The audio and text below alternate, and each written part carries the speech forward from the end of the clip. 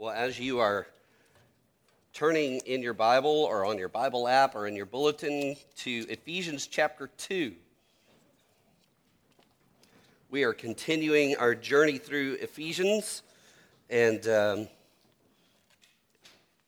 as we read Ephesians 2, 1 through 10, I want to remind us that you could sum up the whole letter of Ephesians by saying this, that Paul is saying to the people in Ephesus, to the Christians in Ephesus, be who you are in Christ. It's just that simple. Be who you are in Christ. Now, the be part is chapters 4 through 6. The who you are part is chapter 1, chapter 2, and chapter 3. So we're right in the middle of who are we? And then Paul is building this case for who we are in Christ so that for the rest of the chapter he can say, now be that. Be those people. Be who you are in Christ.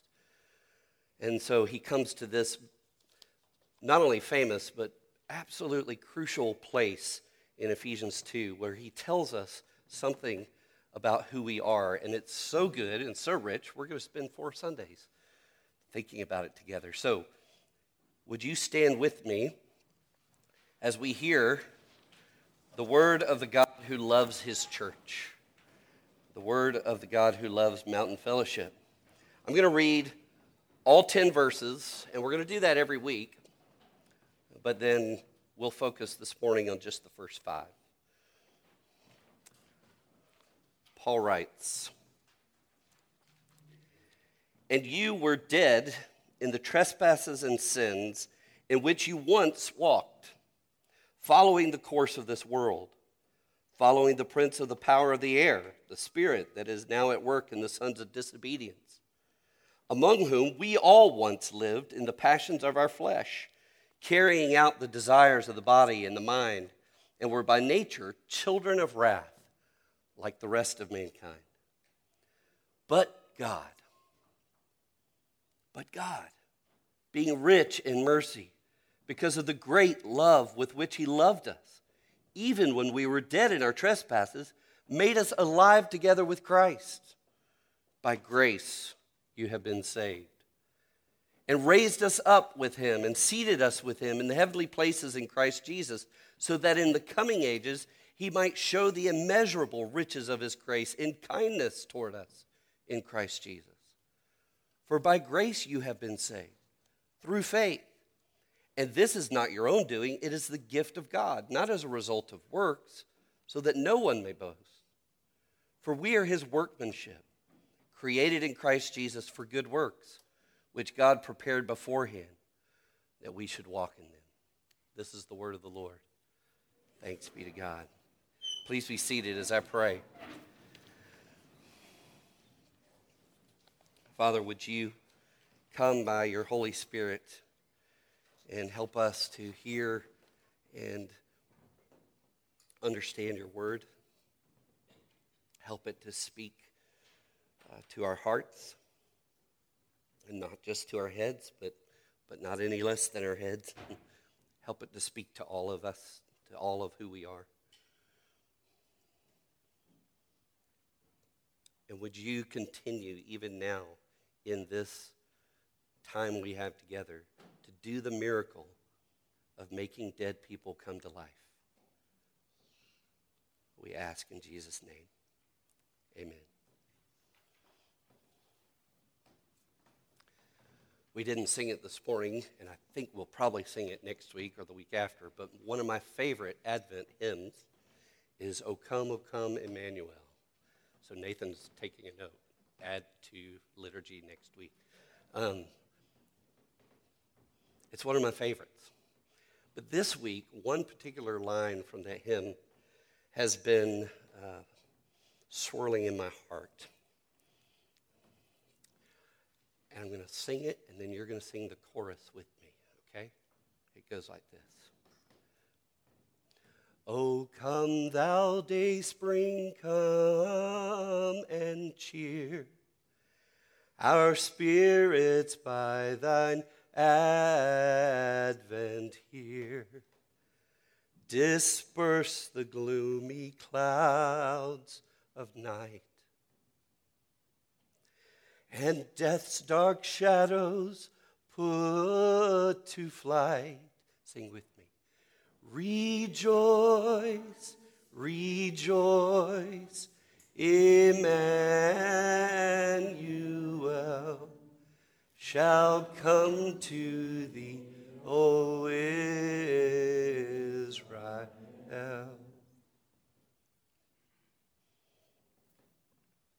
Some of us are longing this morning for the dayspring, for Jesus. The dayspring is the first break of new light of day. We're longing for him to come and burn away the gloomy clouds of night that lay like a heavy fog on our hearts and our homes and on our nation.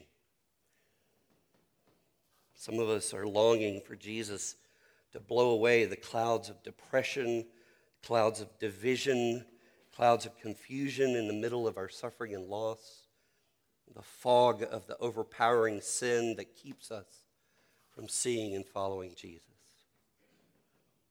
And some of us are walking through the valley of those dark shadows of death and disease. We long for Jesus to come and fully and finally put to death, to put disease to flight, and to put darkness on notice that its end has come. That's what Advent is all about. In his first coming, he made the decisive blow to death and disease and decay and to sin. But he comes again to fully and finally put it all to death. What does this have to do with Ephesians? Well, Paul wrote this letter to encourage those who walked in darkness that they have seen the great light. His name is Jesus. Paul knew that the followers of Jesus in Ephesus were enveloped in the same kinds of darkness that surrounds us. The darkness of a culture that rejected Jesus for their own version of the good life. The darkness of evil powers in the unseen realm that many of them had left to follow Jesus. You remember the story in Acts 19 where they burned a pile of their sorcery books. They knew the darkness of those dark powers in unseen realms. They, like we, are surrounded by the darkness of physical and relational suffering and the darkness of our own remaining battle with sin. So what ray of hope could Paul offer in his letter to these folks who are walking in darkness? Well, later in Ephesians 5, he says this, and it has great relevance for what we're talking about this morning.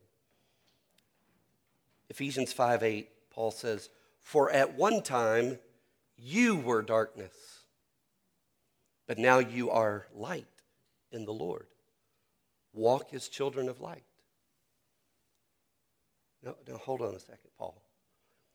We're over here, we're walking in darkness. We're surrounded by darkness. We're fighting against the darkness inside and outside of us. And you're going to encourage us by telling us that we were darkness? What about that darkness out there? At one time, you were darkness, but now you are light in the Lord. Walk as children of light. See, God's desire for us as his church is to walk as children of light in the middle of that darkness. How's it encouraging to tell people who are in darkness that they were darkness? I think we'll find the answer to that question as we answer a few others in verses 1 through 5 this morning. Here are the questions that I want to answer for us, or Paul is going to answer for us. First, we have to remind ourselves, who are the people Paul is talking to here? Who are the readers of this letter? And then the two big questions are, who were they by nature, and who are they by grace? That's what Paul wants to focus on. And then we'll think for a minute about why we need to remember who we were and who we are in order to walk as children of light in the dark places God has put us. So who is Paul talking to here? I think it's important for us to remember this because what he's about to say in these verses does not apply to every person. Back in chapter 1, verse 15, Paul said to the readers of this letter, I have heard of your faith in the Lord Jesus and your love for all the saints. He's writing to people who have faith in the Lord Jesus. He's writing to a small community of Jesus followers in Ephesus who are made up of people who rested all that they knew about themselves on all that they had heard about Jesus.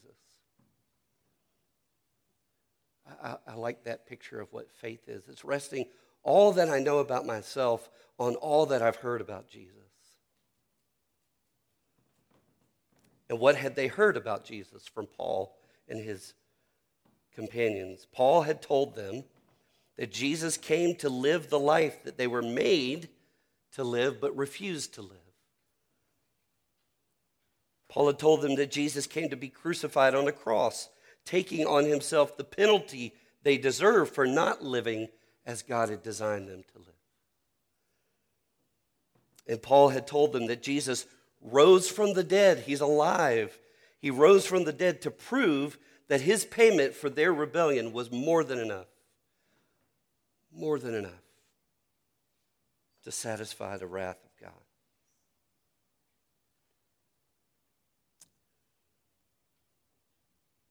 Paul had told them about Jesus. So Paul was writing these words to every man, woman, boy, and girl in Ephesus who was putting all of their hope in this Jesus, who lived for them, died for them, rose again for them. That's who these words that we're about to look at closely for a few minutes, that's who they're to. And so I wonder about you. Have you rested all that you know about yourself on this Jesus?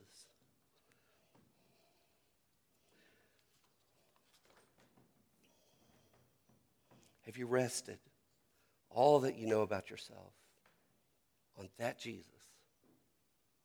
If not, why not today? You'll have the opportunity to do that because this morning what we're going to hear from Paul is more about ourselves and more about Jesus. So, if you're saying to Jesus this morning, here's all of me just as I am. And I want you. I want all of you just as you are. If that's your heart this morning, then these words from Paul are for you.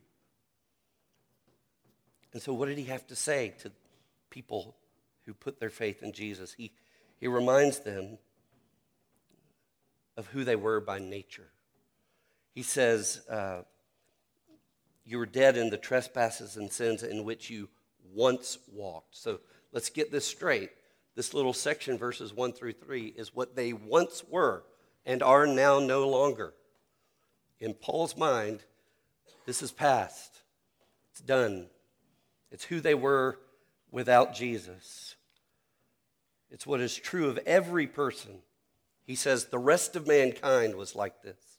Every person who has not been rescued and restored by Jesus. And he says three things that we were by nature without Christ. We were corpses, we were captives, and we were condemned. So let's look at those three. We were corpses, he says. You were dead in the trespasses and sins in which you once walked. It's hard to describe dead much better than dead, but I'll try. Just as a physical corpse cannot see, hear, love, talk with, or respond to another person, so the spiritually dead person cannot see the glory and beauty of Jesus. They don't hear the Holy Spirit speaking through the Word of God. They have no love for God. They have no desire to talk with God. They don't respond to Him. And that's how we are without Jesus. And what is the cause of death? The cause of this death, he says, is that we are dead in the trespasses and sins in which we once walked. And he uses two different words for sin so that he can kind of wrap it all up into one statement, sums it all up. He uses trespasses and the word sins. And trespasses means literally to cross the line. It's kind of how we would use the word trespass. That's why English translators choose this word, because it means to cross a boundary willfully into a place that you're not supposed to go. That's trespasses. These are sins that we actively commit. These are things that we do that we ought not to do. And the word for sins here is a word that means to miss the mark. It means to miss the bullseye, to fall short. And so this is the kind of sin that's a passive sin. It's not committing sins. It's omitting things that we should have done. These are the things that we leave undone. So he's wrapping it all up for us. The things we do that we shouldn't do, and the things we leave undone that we shouldn't have left undone. These are what make us dead people. Now, we like to call this, in our circles, total depravity. It means that all of our thinking and feeling and choosing and speaking and doing is corrupted by the spiritual deadness of our sin. And total depravity doesn't mean that we are as sinful as we could be. That's not what total means. It means that the total person is corrupted by sin. We are totally dead in what we do and in what we leave undone.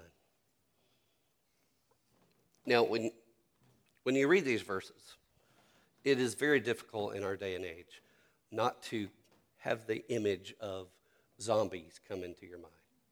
You know, the Walking Dead. These are living but dead people Paul is talking about. And so what he's saying is that we are spiritually dead and decaying, and we move toward others spreading death and decay. And I mean, that's just the typical picture of the zombie. The zombie himself is dead and decaying, but he's also on the move to spread it to others. Apart from Jesus, we're on death and decay autopilot. It's just what we do. Which leads to the next thing that Paul says we were by nature. He says we were captives. Listen to how he describes how we were captives. He says we were following the course of this world, following the prince of the power of the air, the spirit that is now at work in the sons of disobedience. And third, among whom we all once lived in the passions of our flesh, carrying out the desires of the body and the mind. So we are captive to the world. We are captive to Satan. We are captive to our own fleshly desires when we are without Christ. It reminds me of those moving sidewalks in the airport, right? So I've already decided this is the direction I want to go, but the moving sidewalk is going to help energize my walk. It's going to help carry me along in the direction I've already chosen to go. And that's what these things, the world and Satan and the flesh, are doing for us. They're like the moving sidewalk that carries us along in the direction we've already decided to go.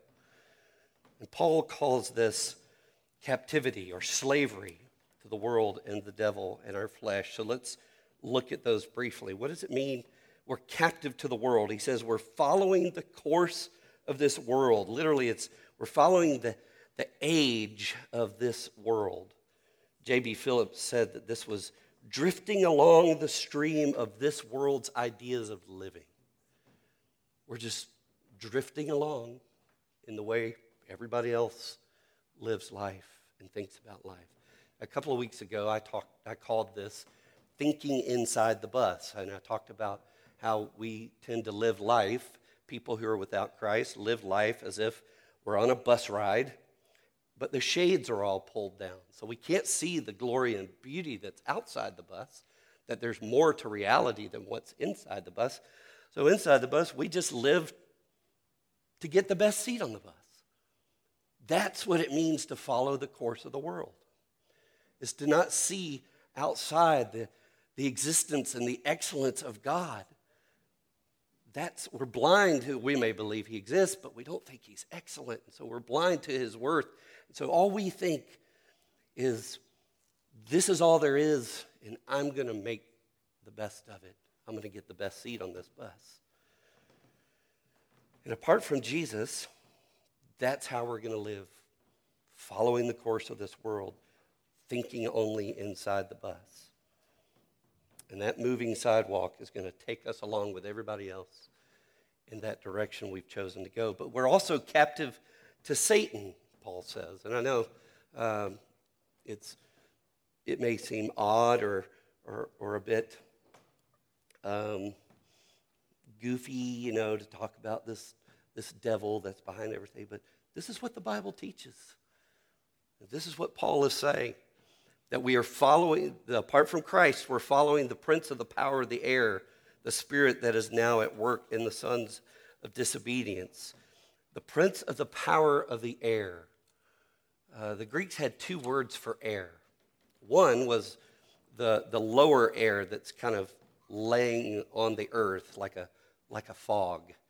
And then the other word for air was the air above that air that was clear, pure, higher. Well, the word Paul is using here, the prince of the power of the air, is the first one. It's the lower air. It's not the clear, pure air that is high above. You could translate prince of the power of the air as prince of the power of the foggy atmosphere that just surrounds the earth. And so what Paul is saying is that Satan's aim is to keep us in a blind fog about who God is and what he's up to. And so then it's no wonder that this blindness about God leads us to be sons of disobedience to God. Apart from Jesus, we're just going along the flow of the moving sidewalk, captive to the one who is working overtime to keep us from seeing Jesus. And then Paul says, apart from Jesus, we're captive to the flesh. Now, here's what he says. Among whom we all once lived in the passions of our flesh, carrying out the desires of the body and the mind. Now, by flesh here, Paul does not mean this fleshy stuff that covers our bones. It's a metaphor. He's talking about our fallen, self-centered nature. You've heard me say it before. I'll say it again because it's helpful to me, but I call it our me-first heart. It's a heart that's all about me. But let's not misunderstand what Paul is saying here. He's not saying that God didn't make us with passions and desires of the body and mind that are good. Well, of course he did. He made us with desires of the body for food, for sex, for sleep, for play, for industry, work. Those are all good desires God has given us. He's given us good desires of the mind as well, to create, to imagine, to achieve, to make an impact, to love. All of these things are good gifts from the Father. Paul's not trying to say that the desire is bad. Paul is talking about when those desires and passions of the body and the mind go out of bounds or out of balance. They go out of the bounds of what God says we should desire in those things. How we should use our desires for food, sex, play, work, industry, creativity, imagination, achievement, impact, love. All, if we use those desires in a way that God says not to, then those become the kind of desires of the flesh that Paul is talking about. But they can also be good desires that are out of balance, over desires. It's when desires for food and sex and pleasure and achievement and impact are are out of balance and we desire them more than we should. So Paul is saying that apart from Jesus, we're just going to go along with the flow of this moving sidewalk, having passions that are captive to our me first motivations. It's when we use our God-given good desires for me first priorities. So we are not only corpses, we're corpses that are captive to the world, to Satan, and to the flesh. And then Paul says in verse 3 that we are condemned. We are by nature children of wrath, like the rest of mankind. I don't think I have to describe what that means. It's pretty clear. We deserve the wrath of God for the choices we've made. And apart from Jesus, we get what we deserve for the way we've walked. Now, happy Advent, Pastor. I know this is hard and maybe even hopeless news to hear. But Paul stopped for a moment. Did you see that? He stopped for a moment to focus on those things. He said, he was going to go on and talk about Jesus being raised and made alive together with Christ. He says, and you were dead in the trespasses and sins in which you once walked. And then he kind of went off on this tangent to describe all of those things. Because if you look in verse 4, or verse 5, he comes back to, even when we were dead in our trespasses, God made us alive together with Christ. That's where he's headed, but he took this detour and he took the time to go into depth to tell us what it looked like when we were corpses and captives and condemned. Because it's important for us to know what we were. We'll talk more about why in a minute. But yeah, it sounds hopeless. You get into this, and Paul's describing all this so that it builds you to a place where you go, what can overcome that? What are we going to do with that? And then he says some of the most glorious words in all the Bible. But God. But God. Yeah, all of this was true of you, Ephesians. All of this was true of you, Mountain Fellowship. But God. Even when we were dead in our trespasses, made us alive together with Christ. So now Paul wants us to know not only that what we were by nature, but who we are now by God's grace. And he tells us what God did and why he did it. Briefly listen. What God did was, even when we were dead and hopeless in our trespasses, he made us alive together with Christ. By grace you have been saved. He made us alive.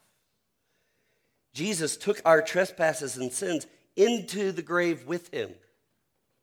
He paid the debt of death that we owe for our deadness toward God. And then he put death to death by rising again from the grave. Our sin, our deadness to God is done in Christ. Just as the dead body of Jesus was made alive, so our hearts are made alive with him. That's what happens when God interrupts the hopelessness of our condition. But God made us alive. And then Paul uses this word that in church circles is used a lot, and we don't really think about what it means. It's become so common that we forget what it means. He says that we were saved. Are you saved, brother? You know, if you've grown up in church, you've heard that all your life. But Paul uses it to describe all of this that God has done for us. He saved us from our deadness in sin. He saved us from our captivity to the world, to Satan, and to our flesh. He saved us from the condemnation that we deserved. And he saved us to a new life, and we'll talk about that in the coming weeks.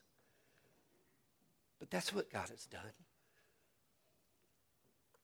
Who are we by God's grace?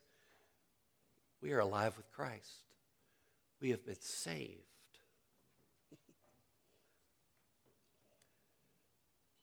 But here's the great question. Why did he do that? Why would he save the likes of us? But God being rich in mercy. Because he's rich in mercy.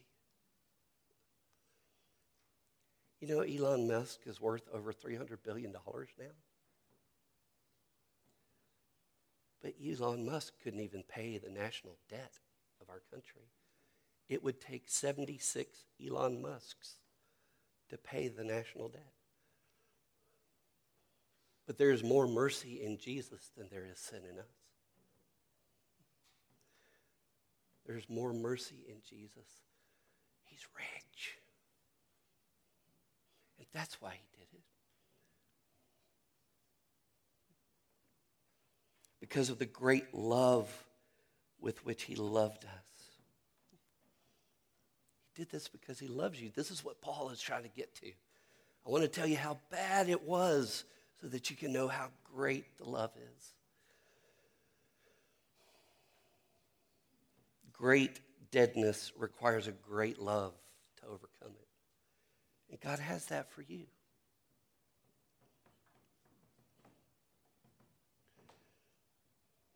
And he's a gracious God.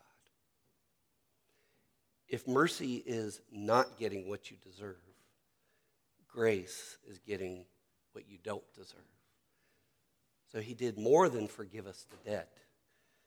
He also gave us all of his inheritance. By grace we've been saved. And so I wonder, why do we need to know? Why did they need to know? Why do we need to know who we were and who we are? A couple of thoughts.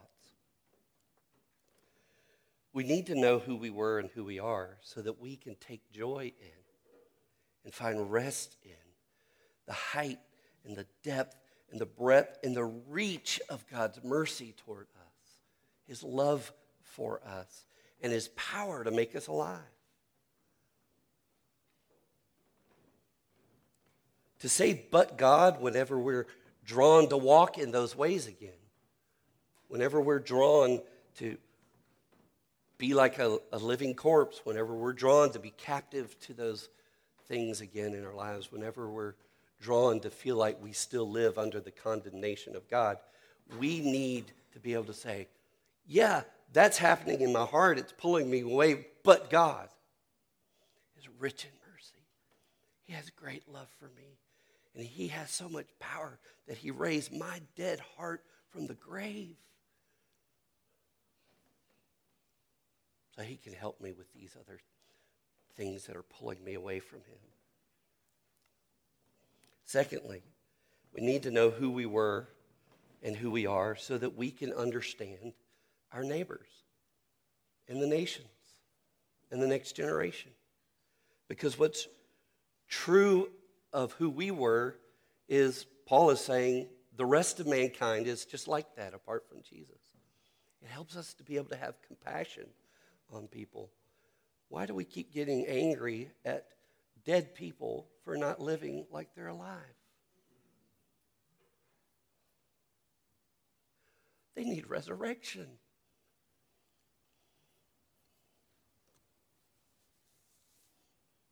They need resurrection, just like I did. So we need to know who we were and who we are so that we'll have compassion on dead people. So that we'll pray that God would raise them from the dead, because only he can do it. And thirdly, we need to know who we were and who we are so that it would encourage us to tell the ones to whom we've been sent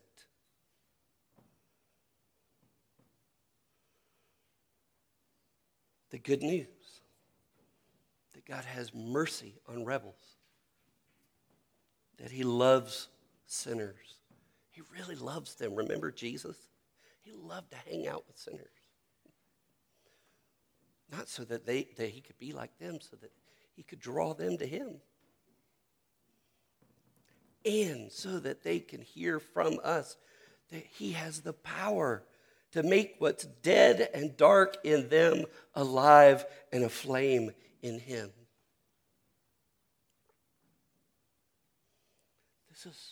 This is just a little bit of why we need to remember who we were and who we are in Christ. One of my favorite Christmas traditions is the candlelight Christmas Eve service.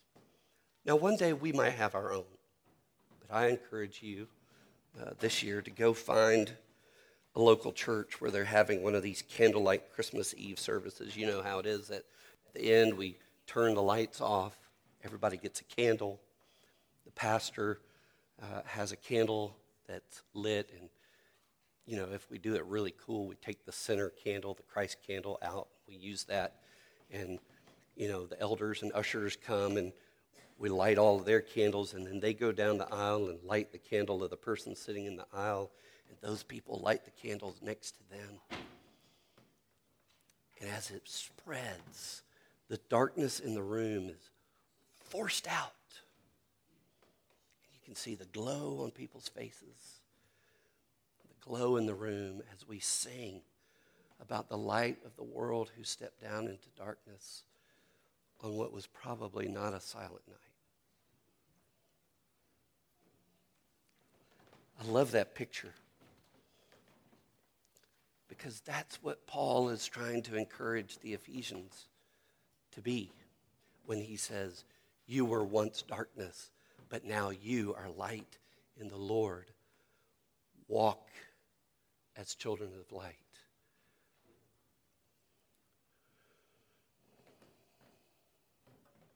God is sending us out, no longer as zombies who spread death and decay, but as candles, children of light, taking the life and the light of Jesus into the darkness of the people and places he's called us to go.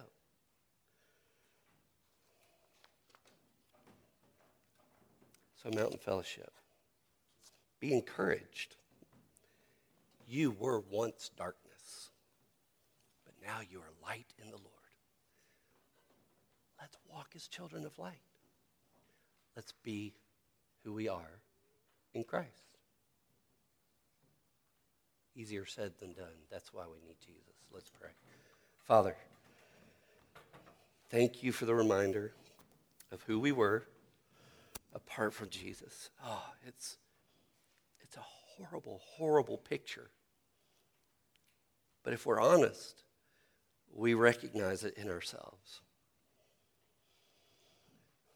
But thank you for the reminder of who we are in Christ, and help us as we unpack that more in the coming weeks to believe it's true so that we can live, so that we can walk as new creations in Christ who have been created in Christ Jesus for good works. That's the kind of people we want to be, and we need your help. So convince us of who we are, and then empower us to be who we are in Christ, we ask in Jesus' name. Amen.